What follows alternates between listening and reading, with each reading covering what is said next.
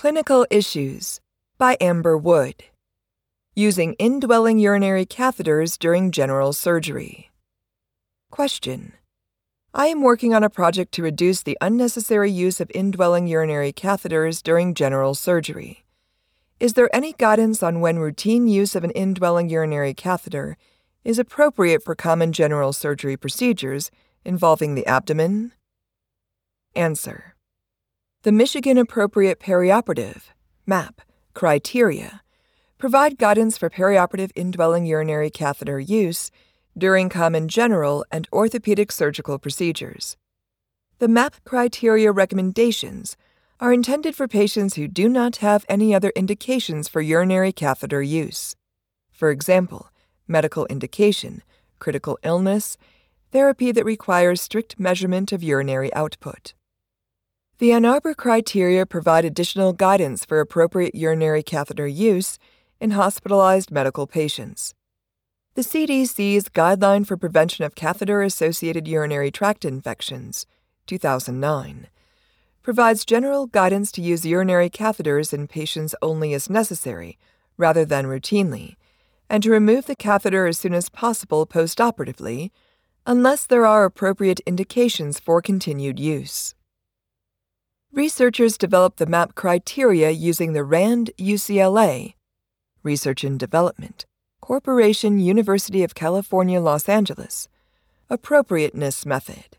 This method is based on expert opinion and allows for variation in clinical practice when acceptable, such as when the literature does not show a superior strategy of care. As part of this method, a panel of experienced clinicians conducted a literature review and then rated the appropriateness of intraoperative urinary catheter use based on consideration of the expected benefits and harms. As a caveat, the researchers recommended that patients void before surgery when routine urinary catheter use is not recommended by the MAP criteria. If clinicians are concerned about post-void residual, the researchers advise using a bladder scanner protocol with intermittent straight catheter use as needed before surgery, as an alternative to routine indwelling urinary catheter use. According to the MAP criteria, routine indwelling urinary catheter use could be appropriate for procedures longer than 3 hours and when more than 3 liters of IV fluids are administered.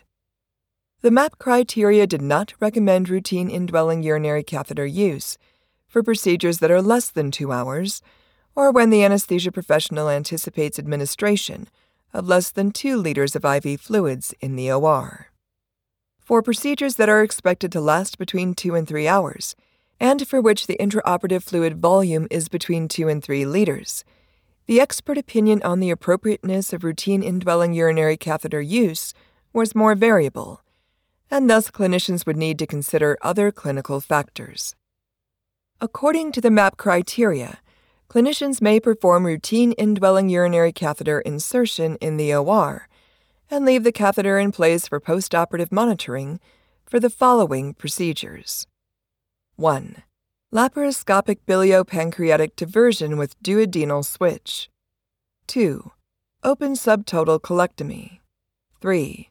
Open or laparoscopic rectal resection of the upper 1/3 of the rectum. 4. Laparoscopic low anterior resection. 5.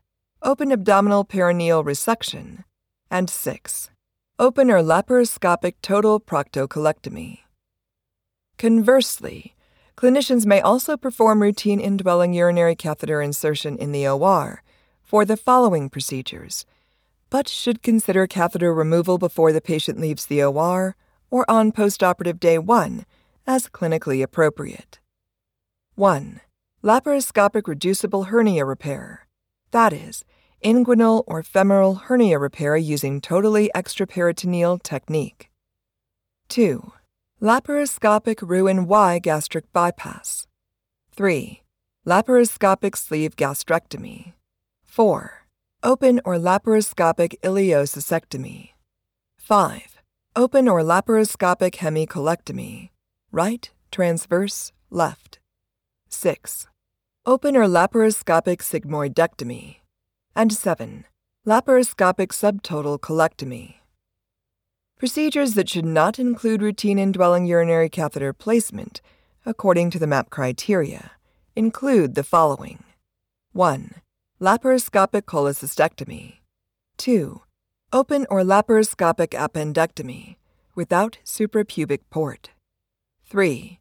Open or laparoscopic reducible hernia repair, that is, umbilical, epigastric, inguinal, or femoral hernia repair, using transabdominal preperitoneal technique. And 4. Laparoscopic adjustable gastric banding. When an indwelling urinary catheter is not used or is removed after the procedure, researchers recommended monitoring the patient for urinary retention symptoms. Clinicians may use a bladder scanner as part of the protocol to monitor for urinary retention.